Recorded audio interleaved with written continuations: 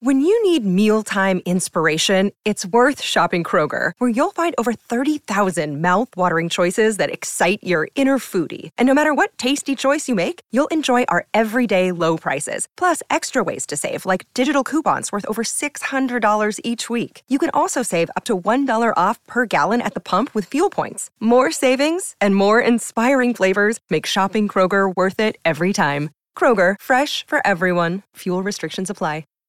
This episode is brought to you by Shopify. Whether you're selling a little or a lot, Shopify helps you do your thing, however you cha-ching. From the launch your online shop stage, all the way to the we just hit 1 million orders stage. No matter what stage you're in, Shopify's there to help you grow. Sign up for a $1 per month trial period at shopify.com/special offer, all lowercase. That's shopify.com/special offer.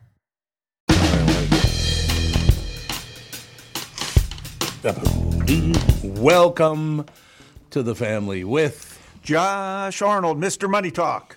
And Andy Brandt Bernard. Now, Officer Dave is not going to be here. He's taking this week off and next week off. But do you know where he went? I think hunting opener. Well, is he a hunting opener? Or hunting something. Is it Hunting opener this soon? Well, a small animal opener was last week, I think. Well, I'm Or not birds paying attention. I've never hunted in my life, I but got to be honest. If you're 6'5" and weigh 320 pounds, how can you do? Is there enough camouflage to hide? I mean, seriously, how do you? He hides behind the biggest trees that he can find. I guess so. Well, I imagine Because some he is people- not going to be climbing up any ladder. He's not no. going to go into a deer stand in a tree. No, I can't see him doing that. And I could just about see him, even whether it's camouflage or he has to have some bright orange. Oh yeah, Kinda- the kinda orange thing. stuff. That's true. I mean, just so somebody else doesn't mistake him for a buffalo. It happened to a couple of friends of mine. I'm telling you, that was with the arrows, though. It wasn't with guns. It was arrows. I had a friend took an arrow right through the heart and killed him. Yeah. I had a situation like that a very long time ago. Place that I was working at. It was the opening of the hunting season, and I was doing a weekend retreat at a summer camp that did retreats during the fall, winter, and spring before the summer. Mm-hmm. And there were some what I call fire roads behind the camp. And I did not realize it was the opening of hunting season. And I came up around one of the roads running uphill, and there were a bunch of guys in by their trucks, and they mistook me for a deer. Oh my! Did they fire at you? Oh yeah, they fired at me. Oh God! Now I don't know how you could have mistaken me for a deer. You don't look like a deer to me. No, because I had a bright white shirt, bright red running shorts. Really? And they thought you were a deer. They thought I was a deer, and this was probably about 7:30 in the morning. There's still a little sunlight. I got up to where they were. We had some words. No, you're a little upset, were you? Just a touch? Just a touch upset. I just don't. You cannot drink and hunt, right? Oh, you're not supposed to, but. But. Yeah, I couldn't. That's the exact reason. Well, because my buddy got killed getting shot in the chest with an arrow. I never had any interest in going hunting anyway. But now that I talk to you and the fact that they opened fire on you anyway, and there's no way you're getting me to go hunting now. No, this was a very long time ago. God. And That might hurt a little bit, getting shot. I think they just wanted to scare me, have a little bit of fun. Oh, so they knew you weren't a deer? They just did it anyway? That's just my guess. They thought that I was a Really? deer, but no, we're going to have a little fun with this guy. That's not funny at all. Hey, let's I fire didn't think guns at so. them. I did not think so at the time. That was weird. we have our Very guest odd. on the line. Siobhan, Fallon, Hogan, how you doing, Siobhan? How's everything? I'm doing great. How are you doing? Marvelously well, but I have to start this interview with the first 5 words. It's right from the middle of the information they sent me. I just want to say the first 6 words, actually. You ready? It's right I'm ready. Right from the middle of your descriptor. It says, Siobhan is at her quirky best. What do you think of that? You like I guess. Hey, listen, I'll take it. Yeah, well, that's true. We'll take it. We're in the business. It's true. Ladies and gentlemen, Siobhan Fallon Hogan promoting her new film, Shelter in Solitude, comes out on October 6th. I want to hear all about the movie, Shelter in Solitude, about you being at your quirky best. I want to hear it all, Siobhan. Okay. Well, you know I'm a little long in the tooth. I like that. I like that, though. You like that? I've been in the business for, when I would call people to pitch the movie, I was like, hey, I've been in the business for 555 years, and I've written my sixth film. I literally had a spiel. If I said, I'm so sick of talking about myself, I was like this. Hi, I've been on SNL, Seinfeld, Men in Black, Forrest Gump. You may know me from those. Anyway, I've written a movie. Anyway, so this is the deal. I have 3 kids, and my oldest daughter is actually a journalist. She's 28. My son, Peter, just turned 25. My daughter's 21. Well, when my daughter was going off to school 5 years ago, or 4 years ago, I'm not very good with numbers. Sure. I said to myself, what in heaven's name will I do with myself? Because as a character actress, you work about 4 months out of the year, 5 months. You lie and you say 9 months, but it's really about that. Yeah. So that was perfect with having kids, right? So now I'm like, what am I going to do? So I wrote my first film, Rushed, just before she went off to college, and that came out in 2021. Mm-hmm. So I'm like a big napper, and I'm always tired, and I'm like, okay, I need a big break after it ended. We edited in France on Fancy, which I'm not, and it was very hard work, and I got home, was kind of burned out, and COVID had just hit. COVID had just started. We finished the movie, like May. COVID started in March. I'm lying in bed one night. My father was hilarious. He looked like a big Tip O'Neill, and he was a big Irishman. Ooh, love it. And I was one of 5 kids, a great guy. And he would tell us, he was a lawyer, he would tell us about the prisoners he represented at the kitchen table. And I was kind of scared, but I was really fascinated. Yeah. And he one time represented the prison guard. So I was always like, what is it like inside those prisons? And what do they have friends? Like, how does it work between those two? So I grew up, in Syracuse, and we would pass the Jamesville Penitentiary to go to my cousins over in Pompey, New York. And I'd be like, what's going on in there? And then my father really wanted me to be a country singer. Well, so did I, but I didn't have the voice for it. So all it's a problem. In the middle of the night, little problem, little technical problem. So in the middle of the night, just after I'd written the other movie, or finished editing it, this idea comes to me. What if there's a guy with 10 days left to live, and there's this quirky, as they say, or we should say whack job, country singer turned prison guard?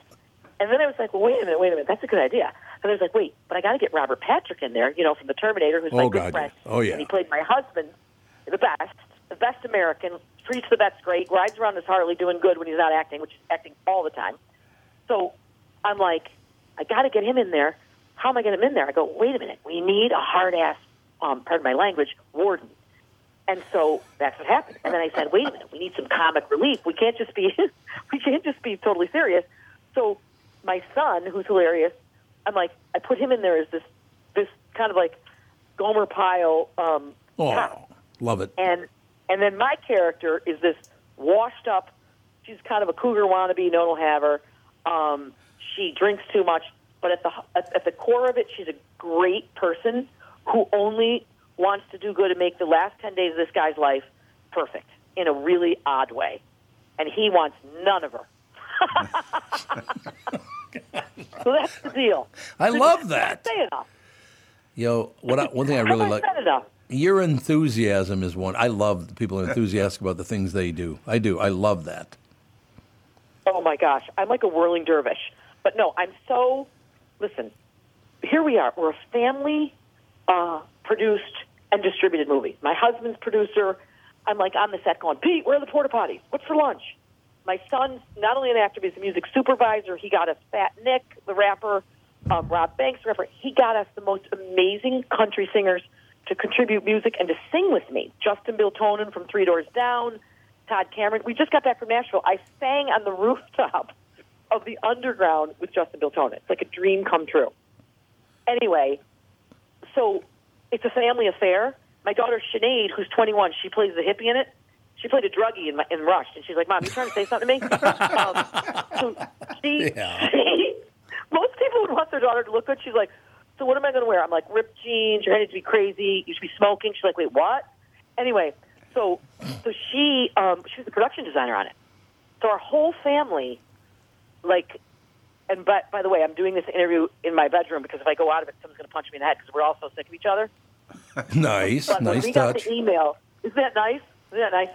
But the day I got the email about 4 weeks ago from AMC saying we love your movie and we want to pick it up for a wide release, let's just say the neighbors heard it.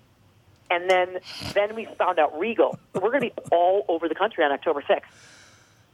Well, that's wonderful. Now, I have to ask you a question.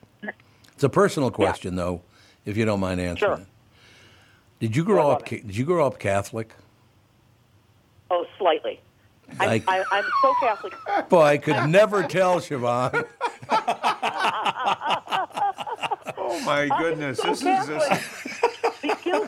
the guilt is oozing out of me. The guilt is oozing because I grew up Catholic. I grew up Catholic myself, so I can spot a Catholic girl a mile away. Oh my gosh! No, listen to me. I would be like when I was on Seinfeld, and I had to do like sort of what my mother would call a very suggestive dance with Kramer. I thought my father is going to kill me. But I will say, being Catholic, like when I was on SNL, like I literally was there 3 weeks, and they're like, "Okay, Siobhan, so they want you to be in this Italian sketch where you're going to get on this table and you're going to simulate you know what, because I can't say it." And I said, "Oh, that will be no." And they're like, "What? You've been here for 3 weeks."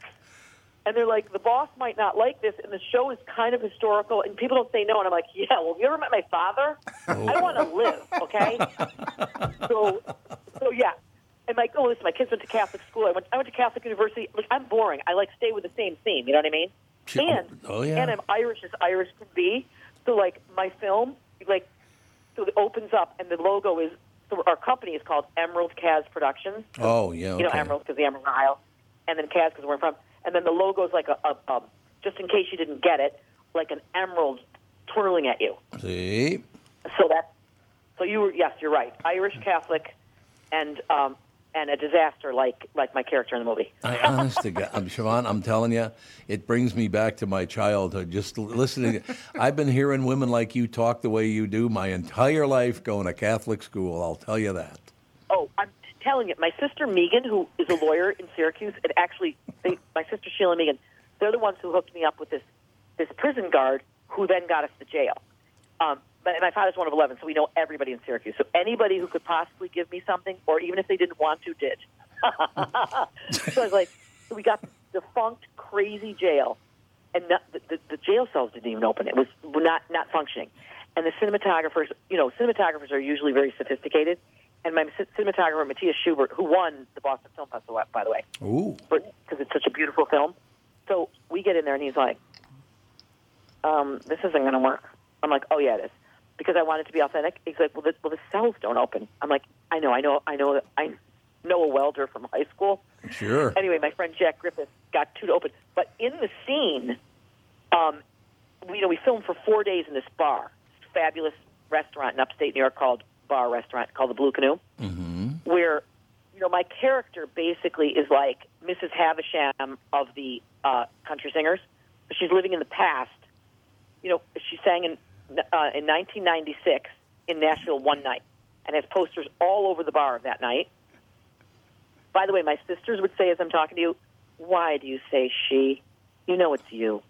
But anyway. Okay, that's nice. Support. They're like, that's so stupid. Can you please stop pretending you're like an artist? So anyway, there's no ego in my family. You know what I mean? My family is always like, what movie are you in again? Everybody's asking. Oh, God. We have to go see that. Is that one any good? Let us know if it's good, because, your father and I really don't want to go if it's not good. Oh. One time I called home, and, no cell phones in those days, and you had to pay for every minute, so you'd call on Sunday nights. And I was really down the dumps. I was in New York, and I was like, nothing's working out. This is so bad. And all the casting people are like, don't worry, Siobhan, you'll grow into your look in your 40s and your voice. And I was like, I can't wait that long. And I called up to talk to my mother, and my father was listening on the other end. He goes, hey, Siobhan, so you're feeling down in the dumps, huh? Well, there's a show on tonight. It's called the Academy Awards. I've never seen you on it. I thought you were an actress. And he bursts out laughing and hangs up the phone. To which Now, my that's mother somebody goes, big for their "Oh, dear." Yeah. confidence. Yeah, right. But meanwhile, the sick thing was that I thought it was hysterical. Like, most people are like, that's so mean. You should be in therapy. And I'm like, no, I thought it was funny. That's the sick part. So my mother then was like, oh, dear, Siobhan, I suppose that hurt your feelings. But, this is getting expensive. I'm going to get off. And then she drops the phone, and it goes clink, clink, clink, clink. And she goes, Bill, I think you hurt her feelings. Oh, you could. Anyway, yeah. Did you now? Where do you come in your family? How many kids in your birth family? I'm number 2. So there's 4 girls and a boy. And speaking of what you were saying about you've been hearing women talk like this. Yes. So Megan, the one who helped me, and I say at the end of the movie, thank you so much, Megan, because I just would harass her. I'm like, will you watch the scene with me again? What should I cut? The editor was fabulous. I was like, does this work? Mm-hmm. And just drive her out of her mind. She was the youngest. So she would sit, down near my father, because the oldest would sit near my mother, because, if you got in trouble, you didn't want to be in the wingspan. Not that he wouldn't hit us, he just kind of tap you on the head if you screwed up. Sure. So she'd get up out of her seat, and she'd walk down to my mother, and she'd whisper, do you think I'll be able to talk tonight? And my mother would say, Megan wants to say something. And then we, of course, burst out laughing, and she'd say, forget it. What a great life you've had. I mean, honest to God, look at your life now, great. but look all the way back when you were a kid. What a great life. So lucky. Lucky. But, I'm sure you'll relate to this, too, and I don't even know. This has nothing to do with Shelter in Solitude, and people have to go out and see it, and they have to support it because we're an independent film. They have to follow me on the movie on Instagram. I have to say this, at Shelter in Solitude, and get out there next weekend because we're on a shoestring. And we don't have money like studios, but this movie is what the country needs because it's these rough around the edges characters who put their politics aside, their prejudice aside to love and support one another in kindness in their own rough way. And that's why it's resonating. But what I was going to say is, at the dinner table, when my sister Sheila would get up to go get more milk, I would steal her potato. And she'd say, come back and go, hey, someone steal my potato? And I'd say, no, you ate it. What's wrong with you? And then I would eat the potato. Is it terrible? I harass her, eat the potato, and then I wait till like 2 hours later and I go, all right, good night. By the way, I ate your potato. And she'd go, Mom! And then my father and mother would take me in the room, and sit me down, and made us one chair in the room, and my father would say, Siobhan, it's a matter of confession the way you act. And it would strike me so funny that the corners of my lips would, hurt because I would want to smile. And he's like, and if you smile, you're grounded. And I'd be like, okay. And my mother would say, it's right. It's true, Siobhan. It's a matter of confession, you taking that potato. So I thought to myself, if I ever write a book, I was going to write, sorry, I took the potato. It's potato drama. That's very Irish. It is very Irish. It is. Potato drama is big time. My son Peter, who's the music supervisor and hilarious like my father, his first confession was that we had a strawberry that morphed into twins. And I said, kids, look, this strawberry is like a twin. We have to save this to show Dad. And Peter ate it. Oh. So Peter's confession was, bless me, Father, for I have sinned. This is my first confession. I ate the twin strawberry. What sin is that? I think it's the sin of, I don't know. But he had to do 2 Hail Marys and one Our Father. He got off and believe light. me, it was all downhill from there. He was a wild one. He was swinging from the chandeliers. But anyway. Okay, I have to run something by you here, Siobhan, because yes. I'm giving you the ultimate Catholic mother test. Okay, you ready? Yes. Because my mother was an ardent Roman Catholic. Matter of fact, her name was Theophila, which means the love of God in Greek. So I love that. Yeah, first of all, growing up with a mother named it's too much. You know what I mean? It's just the love of God is just too much. Theophila. So we called her Toots in any case. Okay, so great. Toots had 5 pictures on the wall in the living room, and they were always in the same order. Can you tell me from top to bottom who those 5 pictures might be of? Because if you thought I'm about, guess. Okay, here we go. Okay. I would say the Sacred Heart of Jesus. Oh, number one. Very good. Very top. Okay. The Blessed Mother. Blessed Mother, number two. She loved the Blessed Mother. Yep. Well, if you see in my movie, this is insane. When we found the jail, there was literally a photo of the Blessed Mother, and that's in Robert Patrick's office in the movie, and it was just there. It was crazy. That's okay. wonderful. The Blessed Mother. Okay, now I'm going to guess Saint Therese of Lisieux. Nope, not that one. Little Flower. Okay. Saint Joseph. St. Joseph, very good. That's three. And we got two to go, and I'll help you out because the last two are not saints. No, they weren't. Or, I mean, they might have been saints. I know who. John F. Kennedy. Absolutely. That's number 4 and one more to go. Oh, my God. You nailed all now 4 of them the so fifth far. That's a big one. Okay. Would the final one be the family photo, but it's got to do with, her parents? Nope. Wait a minute. Her first Holy Communion picture. Nope. No, again, you got the first 4. You nailed the first 4. So the next one would be a nice Catholic boy. There's no question about that because everybody on that wall had to be Catholic, and that's just all there is to it. Okay. And there's only 2 people to choose from because my mother, well, if she were still alive, my mother'd be 103 now, so she's not alive any longer. Well, would it be Ronald Reagan? No, it might be Frank. Would it be Frank? Maybe Frank or maybe the other guy in the Rat Pack. She wouldn't have Dean. Dean Martin. That's exactly right. That's all that matters. Oh, Dean Martin. That's fantastic. See, that just shows that's why she was toots. That's why she was toots. She had to be toots if she had Dean Martin.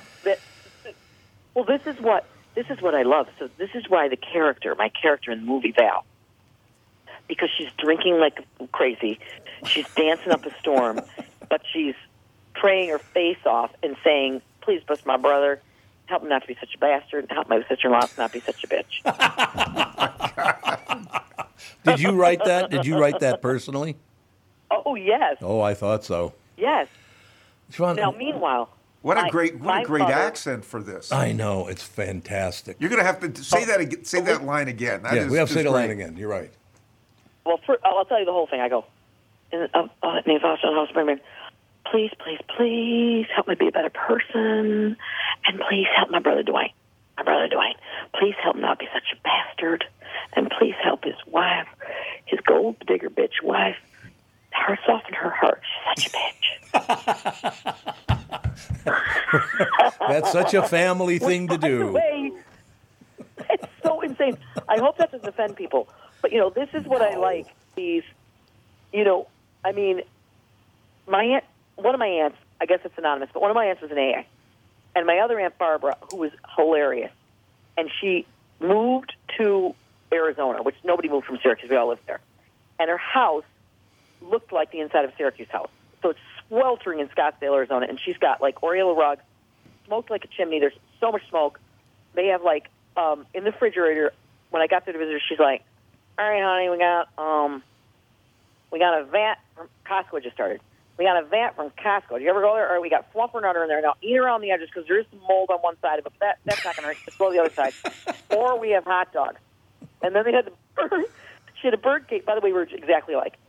She's like, and there was a bird cage over the kitchen table, so when he pecked at his food, the bird seed would fall on the table. Oh, God. Anyway, she's like, and she goes, "By the way, honey, I'm not domestic." I'm like, "No kidding." She's like, see that door right there? I do my work right through that door. Because kids come in here, and they sit at this table, and I believe in what St. Francis said. I go, "What did he say?" He said, "Keep it simple, stupid."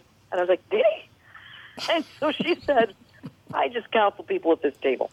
Anyway, so what was I going to say about my choo-choo train? Just totally went off the tracks. Why was I telling about my Aunt Barbara? Oh, I know why. Because my other aunt was an alcoholic. And so Barbara, now when you're an alcoholic and you're an AA, and believe me, I know a lot of people in it, you are supposed to have another person who's an alcoholic sponsor you. But apparently there was a shortage. So my Aunt Barbara, who was not an alcoholic, was my Aunt Sally's sponsor. And she's like, "Sharon, you never had more fun than an AA. 'Cause let me tell you something. It takes a lot of nerve to be a drunk. And I'll tell you right now, those people are a riot. And it's so funny. And my father was, as I told you, hilarious. And he quit drinking when I was 15. And people, I did his eulogy at his funeral. And I said, look, before I was 15, my father used to do the night tour and go to a lot of restaurants. Well, then when he quit, he would go have breakfast at about 4 different diners. And everybody loved him. He was everybody's favorite, the waitress's favorite. Oh. And he would do the breakfast tour. He just switched things up, like he was in Europe. He had jet lag or something. I think that's wonderful. Do you still live? You spend any time still in Syracuse? Tons. I never adjusted to moving. So my father's one of 11. I over 90 first cousins. Which, by the way, I hit them all up. Like my cousin Casey's an oral surgeon. I was like, hey, we're going to need, whatever I needed for props and that kind of thing. I hit my family up. So my 3 sisters up there, my 2 sisters are lawyers. My 1 sister's a nurse, and Josh has grandchildren. She takes care of them. My brother Billy's an artist.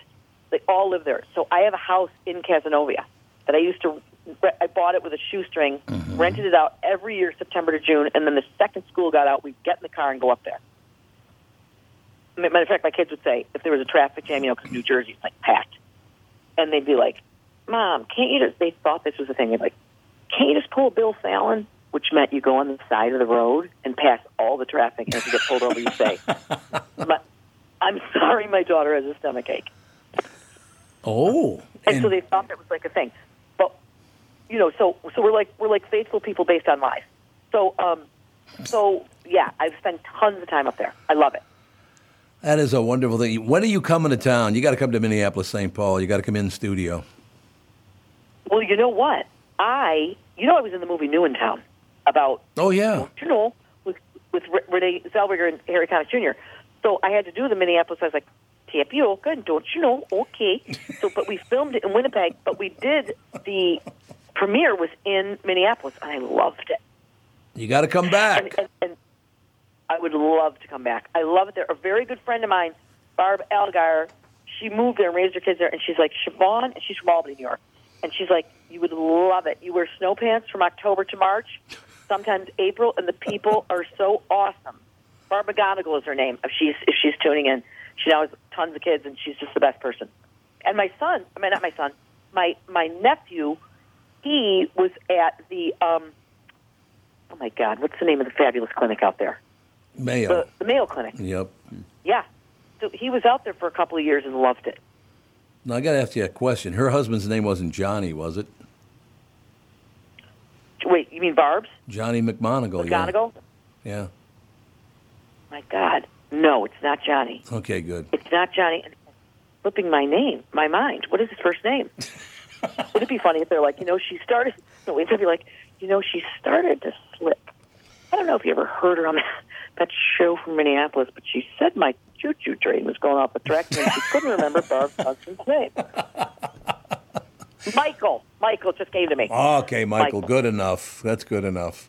All right. Yeah. We demand you come to town, young lady, so good luck. I will be going to see your movie. Yep, it'll be at the Regals and the AMCs out there. Thank you so much, and God bless. I really appreciate it. Oh, we appreciate having your time. You're a terrific interview. Thank you, young lady.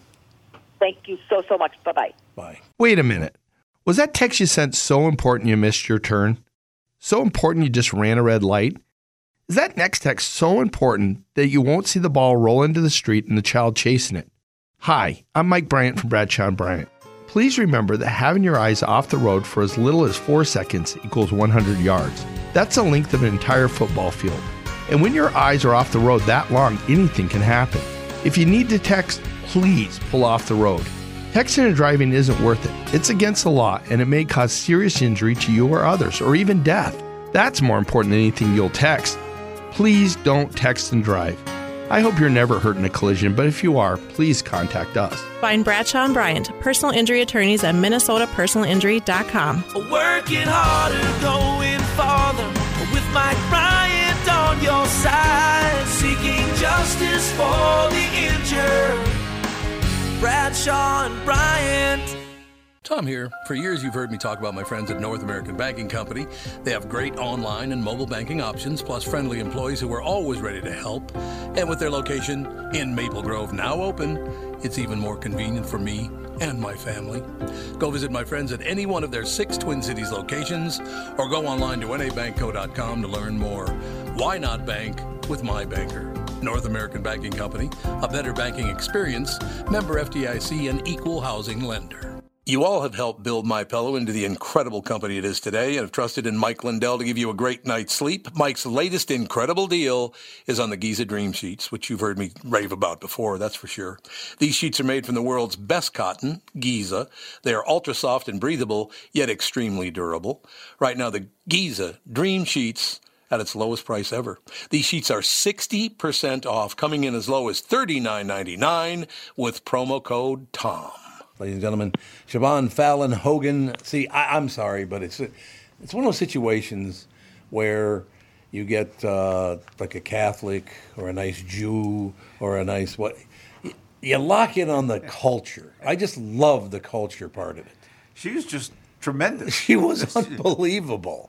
See, I think once you open the door for interviews and have them realize you're not going to go, okay, so tell us more about your movie and what is it all about? Did you write the movie? Then it just opens up for all kinds of things. This was just tremendous. She was. Once you engage them and say, hey, first of all, you get your name right because Andy said it's pronounced Siobhan. She was terrific. And as soon as she started talking, I said, oh, my God, is she Roman Catholic? There's no doubt. Well, it's like a nice Jewish girl, you know immediately. It just kept going. You didn't have to do too much. I just sat here and listened to her talk.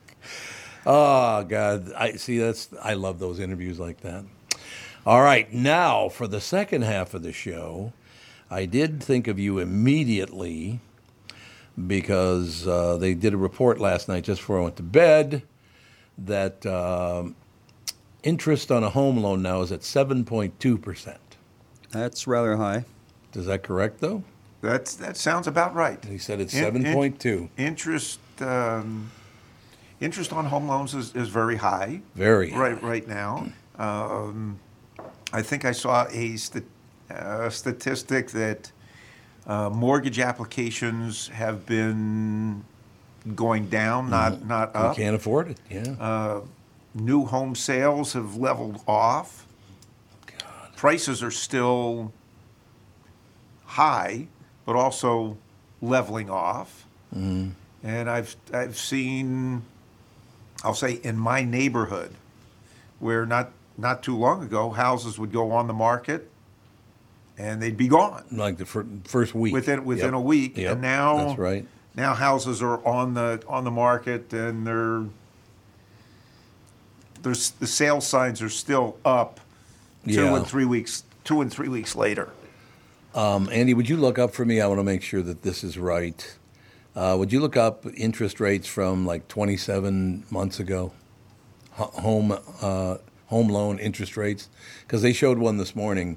And if it's gone up that much in 2 years, it's a little frightening. I think the interest rates over the last 2 years have probably gone from for a house, have gone somewhere from about 3.5% to... Yeah, you're about right. About 7. So the cost of borrowing has gone up with the Federal Reserve raising short-term rates. Right. And in the last year and a half, the Federal Reserve has raised rates at faster and higher. No, not at a faster pace and a higher percentage move up than ever before. All in an effort to tame inflation that they initially thought was quote-unquote transitory. Yep. But now they say is embedded, and the Fed is still pushing the narrative higher for longer because inflation is not back at their 2% target. It's coming closer to that, but it is not yet at the 2% target. But interest rates on mortgages have gone up. The long bond index has actually gone up. The 10-year Treasury in the last week and a half has gone from 4% to 4.5%, and a little bit higher. You could say that the yield curve has gone from being significantly inverted, meaning the short end of the curve, 1 year or 2 year rates, and lower, the rates on that have been higher than the rates on the 10-year and 20-year and 30-year bonds. But now the longer-term bond yields are now starting to come up. Indeed, the 30-year Treasury is now higher than the 10-year Treasury. The 10-year is higher than the 5-year Treasury. Just the 2-year Treasuries are still right around 5%. So the yield curve has actually been helping the Federal Reserve in terms of, we'll say, slowing the economy. But federal, we'll say Fed governors in the last week, with just a few exceptions, have been coming out pounding the table. We've got to raise interest rates more. We've got to raise interest rates more. We don't see an end to this inflation. And I'm saying, oh, wait a minute. Let's take a look at a few things. Initially, you were talking about the supply side. Prices are going up on the supply side. And once that supply side inflation is under control, we can start bringing interest rates down. But the supply side has been pretty much cured. Prices on the supply side, with the exception really of oil, have come way, I'm not going to say way down, but they've come down. So you don't have the supply side inflation. You do have oil inflation, right? Because the price of oil in the last 2 months has gone from $70 a barrel to $92 a barrel, and now 100. Yeah. And the belief is it's going to get to 100, and I've seen some reports that it's going to get to 150. Oh, well, God. That I don't know. But once a trend starts moving up, you have all kinds of people say, well, if you follow this trend, it'll keep going up and up and up. Right. But the price of oil has moved up primarily on the back of OPEC and Russia saying we're going to cut supply. They wanted to see the price go up. Because we gave them the business.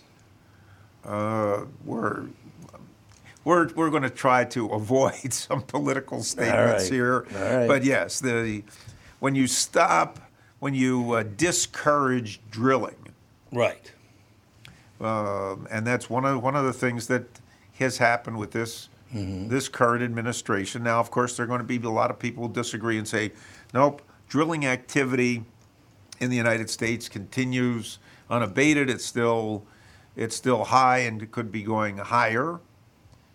And I can say, I don't think so. Just take a look at the number of drilling rigs in the United States. They haven't expanded. They've gone down.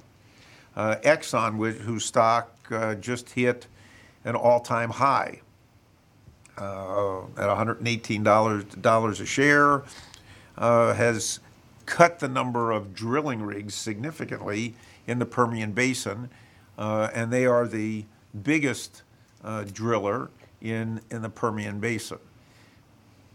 That's kind of interesting. Yeah. That they've cut the number of rigs that they've had. So the shale, we'll call it the frackers. So it's not just Exxon, but frackers across the country have cut the number of rigs that they've had, and are saying, you know what? Given the state of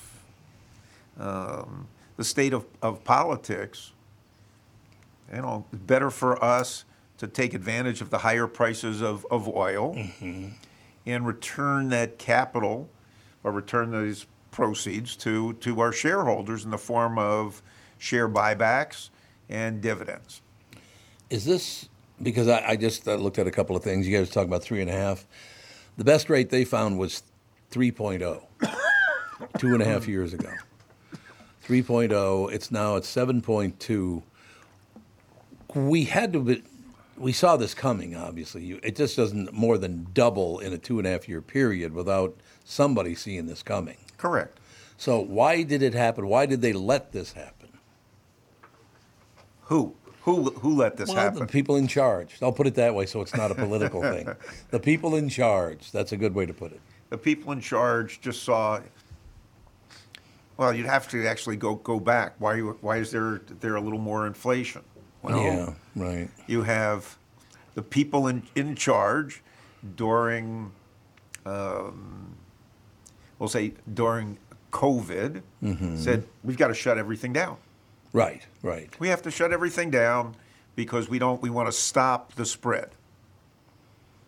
And when you shut everything down, and then now things start reopening, there's tremendous demand for product and for services.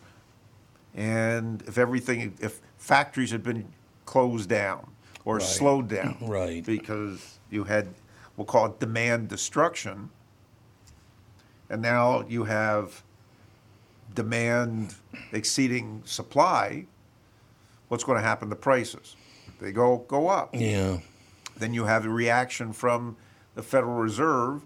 And that's not just our central bank, but central banks around the world. Prices are starting to go up. That's inflationary. We've got to tap the brakes. And in order so we start raising interest rates a little bit. Things aren't happening fast enough. We have to keep raising interest rates. Nobody bothered to stop and say, wait a minute, it's going to take a while to see what actually is going to happen.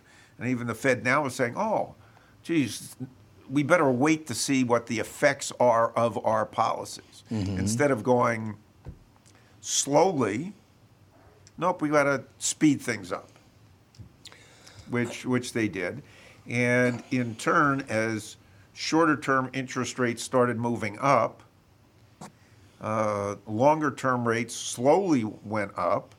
And in the mortgage market, the banks who were lending, or we'll say mortgage lenders, well, it's costing us more to get money, so we're going to charge more to people who want to borrow it. At the same time that's happening, we'll say in the last year, you've had some banks that have had some financial issues. Right. And that's primarily because of them holding on to treasuries. As interest rates go up, the value of bonds goes down.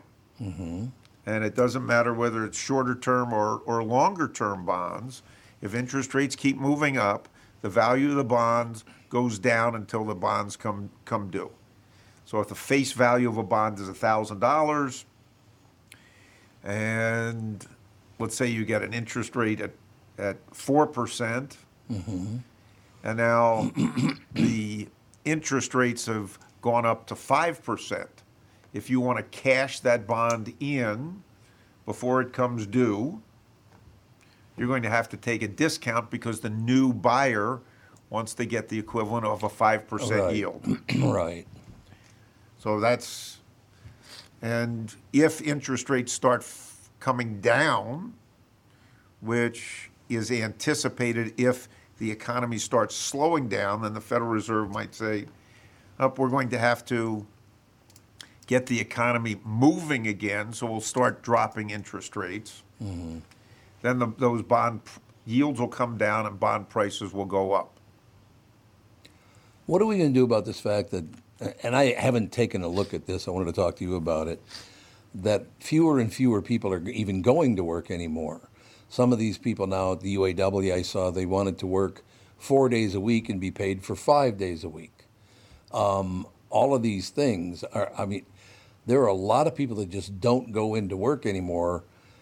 How's that going to affect our economy? Because you're not going to lunch anymore. You're not going on. You're not driving your car, burning, electricity or gas or whatever to get to work. You're not doing any of that. That's got to affect our economy in a massive way, I would think. Well, I wouldn't say a massive way, but it would slow things down. Yeah. But there are a lot of people who do want to work from home. They do. They definitely want to work from home. Or maybe they don't want to work from home, but there are a lot of people say, geez, why do I have to go into the office when I have the computer sitting in front of me and I can communicate with my coworkers on Zoom or any of the other we'll say interactive computer devices. Right. So we can accomplish more at home, and we don't have to be in the office. So that, and there are a lot of companies that I'm not going to say encourage that, but there are companies say, okay, you can work from home. Now I don't think I'm not going to say you're not as productive working at home, but you're missing out on a lot of creative aspects that do come from being in an office environment. So that overall could, we'll say, slow down, we'll say, certain types of innovation, more than not, or certain discoveries that you might get from having more people around. It's interesting about my life, and I don't know what the hell I ever did or what the rest of it. Before I took this job, right? Which job? The Hubbard one. Okay. Before I took the Hubbard job, I had worked for my house for 25 years. Mm-hmm. I went in a couple of times here and there, but almost every show I did was from my house starting 25 years ago. And now that the world has moved into that, I'm doing the exact opposite. Now they're working from home, and I'm going to the office every day. How the hell does that happen? Well, I've always gone into the office. But I mean, it's so weird that I live the exact life of most people. To me, for you, well, I'll say, to me, listening to you for a lot of years, probably even when you started going into the studio, I say, man, that guy's got to get up at 3 or 4 in the morning. 3:15, baby.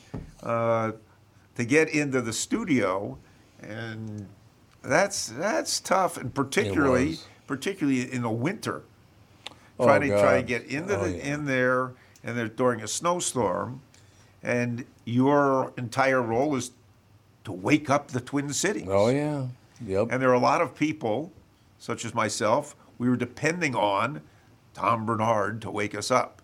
Yeah. KQ in the morning. And so if you were doing it in a studio in your house, so be it. That's the way it was.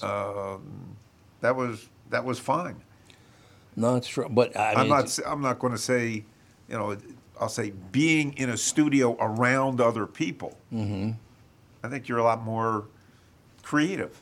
No, you think because it literally took me at least 3-4 months to get used to it again, because people are sitting in this room all the time now, and I did for the podcast. That was always done from the house, so the guests would come there to do it. So I've been around other people during the family podcast. But the morning show was a whole different deal, and it just was a weird situation.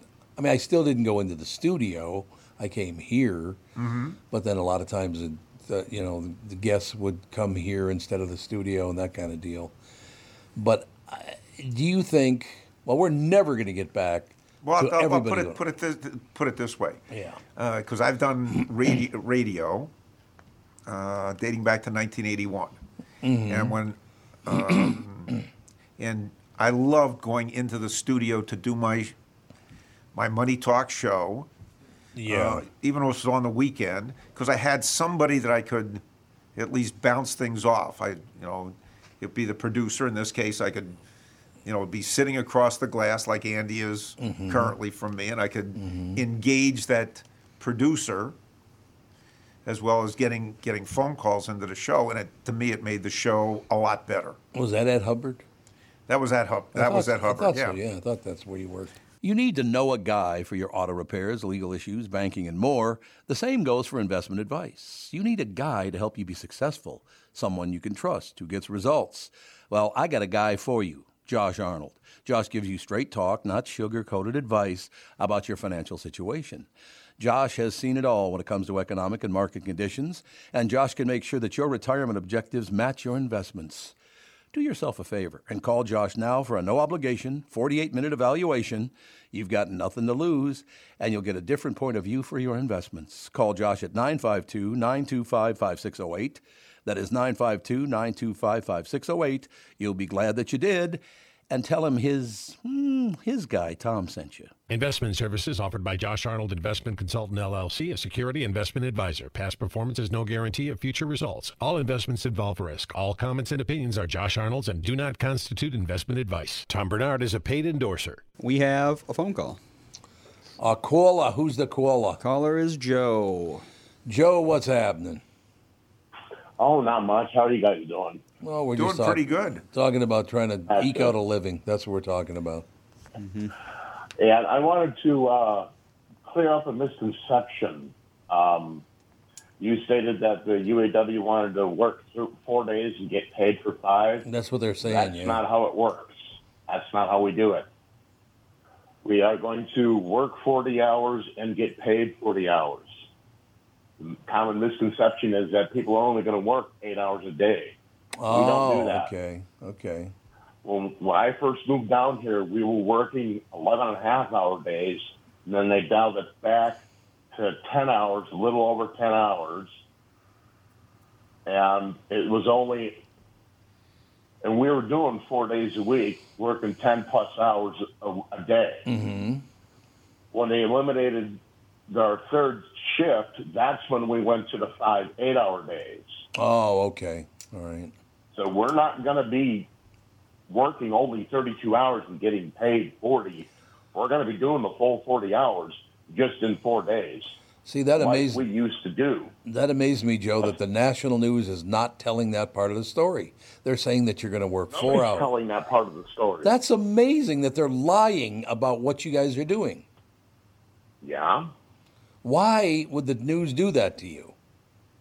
Because they're dicks. Let me ask you this. There you go. Are you guys aware that some of the strikers from the plants in California had guns pulled on them? By who? Scabs. Oh, God. Wonderful. And another plant had 5 people hit by somebody trying to leave. They sped up and hit the people, sent 2 of them to the hospital. Did you guys hear that on the news? Nope. Yeah. Unbelievable. They happened with another plant. A couple of people got sent to the hospital because of the scabs. That amazes me that they did not bother to report, they're going to work 4 10-hour days. They never mentioned that part, just that you're going to work 4 days instead of 5. That's how they reported it. Yeah, we're trying to get back to the 4-day schedule because of a lot of people have shit they got to do during the week that they can't get done. Right. Because, like if I were to have to go to the hospital again to get my legs wrapped, I'd have to take a day off because I'd be working 8. Normally I'd work 8 to 2:30, and there's no way with rush hour traffic that I'd be able to get from the plant all the way across town in time to have an appointment. But if we're working 4 10-hour days, then we are going to have Friday off. Well, maybe Friday. Some people want Monday off. Some people want Friday off. Who the hell knows what's going on? But we're not going to be working only 32 hours. We're going to be doing the full 40 hours just in 4 days. I'm thinking the rest of society can't comprehend working past an 8-hour day. Yeah, I'm glad you called in about that, Joe. Thank you. But, Josh, any questions for Joe about what's going on? No, other than the UAW, I'll say the leadership seems to want to extend this strike for as long as possible. We want to get back what we gave up in 2008, right, and keep the company profitable. Our plant in Highland Park, which is where I'm originally from, was closed as part of that concession. Mm-hmm. That hydroelectric dam that's by the old Ford site. Right. Ford used to own that. Ford used to sell electricity to St. Paul. Oh. They turned around and sold the hydroelectric dam to a Canadian corporation to keep the company afloat. Mm. Everything we're asking for now is everything we gave up in 2008. We're not asking for anything spectacular, which is what the press is telling you we're not. We gave up our COLA, we gave up our pensions, we told them we would be okay with 2 tiers. And like Bill said a couple of weeks ago, it was a handshake deal. We were told that when the company's profitable again, you get all that stuff back. Well, that was 15 years ago. Oh, God. And the last 2 idiots that run the International and screwed us are now sitting in prison because of it. Whoa. I didn't know that. No. Well, why am I not surprised? Mainstream media won't tell you that. No, they don't. They don't tell you a lot of stuff. It's amazing. All right, young man, we'll stay in touch on it, all right? Yeah, we just also called 2 more plants out to strike. Oh, you did? I didn't know that. Where? Chicago Assembly and Lansing. Little Michigan? Yep. Yeah, that was just announced this morning. There's a third wave of strikes. Yep. So at current, I think it's now. They walked out. Yeah, I think it totals about 15% of the workforce. God, what a world. All right, thanks, Joe. We'll talk to you soon, pal, all right? Yep. Right, bye. Bye-bye. Joe calling in from Louisville, Kentucky. Worked Ford down there for a long time. Worked up here for Ford forever, and now working down in Louisville, Kentucky for the Ford Motor Company. Andy, your generation, do you have any questions for Josh about, because obviously from generation to generation things change, right? I mean, stocks have been basically trending the same way for quite a while. Moving I would up. say. So, yeah, I mean, right now, just in terms of stocks, I've typically said to clients and listeners that typically during the course of any year, stock market's going to have 3 to 4, 5 to 10% pullbacks during the course of any year. This year, we've had 4 5% plus pullbacks, and we're we'll say kind of ending a larger pullback being from the high in July to now. The S&P 500 is down about 6% from the high in July till now. NASDAQ is down a little over 8% from then until now. Concerns have been as the interest rates have moved up. People have said, "Oh my goodness, the economy is going to slow down, or geez, it'd be better to be in treasuries as opposed to being in stocks." Mm-hmm. We're concerned with what's going to happen going forward. We're worried about corporate earnings and what guidance is going to be for the next quarter, and the quarter will end tonight. You've got what I call a wall of worry, not only with the Federal Reserve raising interest rates, you have the UAW strike and other. There are going to be other strikes across the country. I'm not going to say the casino workers, but casino workers in Las Vegas have voted to go on strike if they don't get a contract renewed.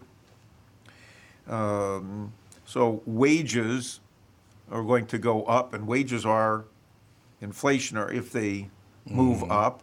So that adds to worries about the Fed continuing to move interest rates up. You have the higher price of oil, and I'll say the Russians and OPEC have been jumping up and down about that.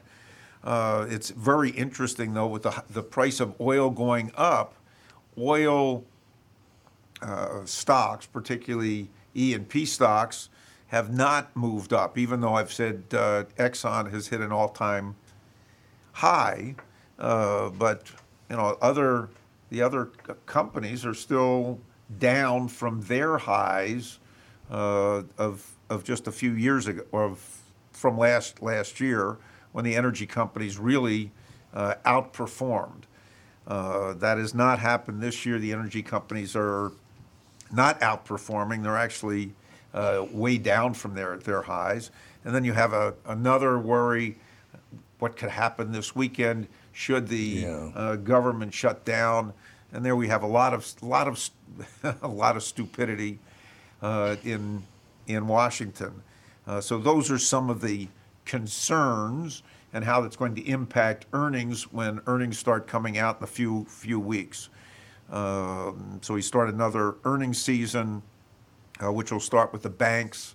And I don't think the banks are going to be showing anything great, so they don't be worried about that. Banks have been forced to, by government edict, to increase the amount of capital that they have so that they don't go out of business. Right. I am not a bank investor. I've tended to stay away from banks and several other companies. I've tended to focus on companies that are involved in the internet, companies that are leisure-oriented, China-related businesses, and real assets such as real estate. So I've stayed away from banks, but I do think that companies that are involved in, we'll say, the internet or in leisure are going to tend to do very, very well going forward. There is, of course, a concern with one of the companies that I like, which is Amazon. The FTC filed an antitrust suit against them.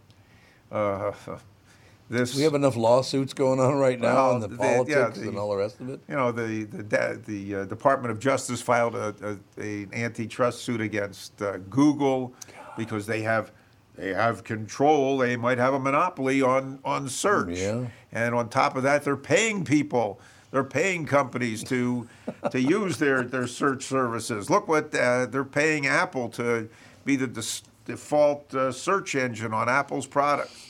Yep. And Apple said, they're the best. And we don't want to be in that business. And as part of this trial here came out that Bing, Microsoft's Bing, or Microsoft's trying to offload Bing to Apple. Please, Apple, buy Bing from us. And Apple said, nope, not interested. So Microsoft still has Bing, or the Bing search engine, which is trying to expand using generative artificial intelligence. All right, Andy, any closing words? Nope, that's it. I guess have we really talked about the changes to the show next week? The show will, instead of being 10:30 to 11:30 next week, it will move to 11 to 12. Because the morning show is going to move. We found out, did a lot of research, as a matter of fact, that people do not go to work at 6 o'clock and 7 o'clock in the morning anymore. They drive now from 8 to 11. Really? The rush hour now is basically from 8 to 10, definitely, and it's starting to move toward 11.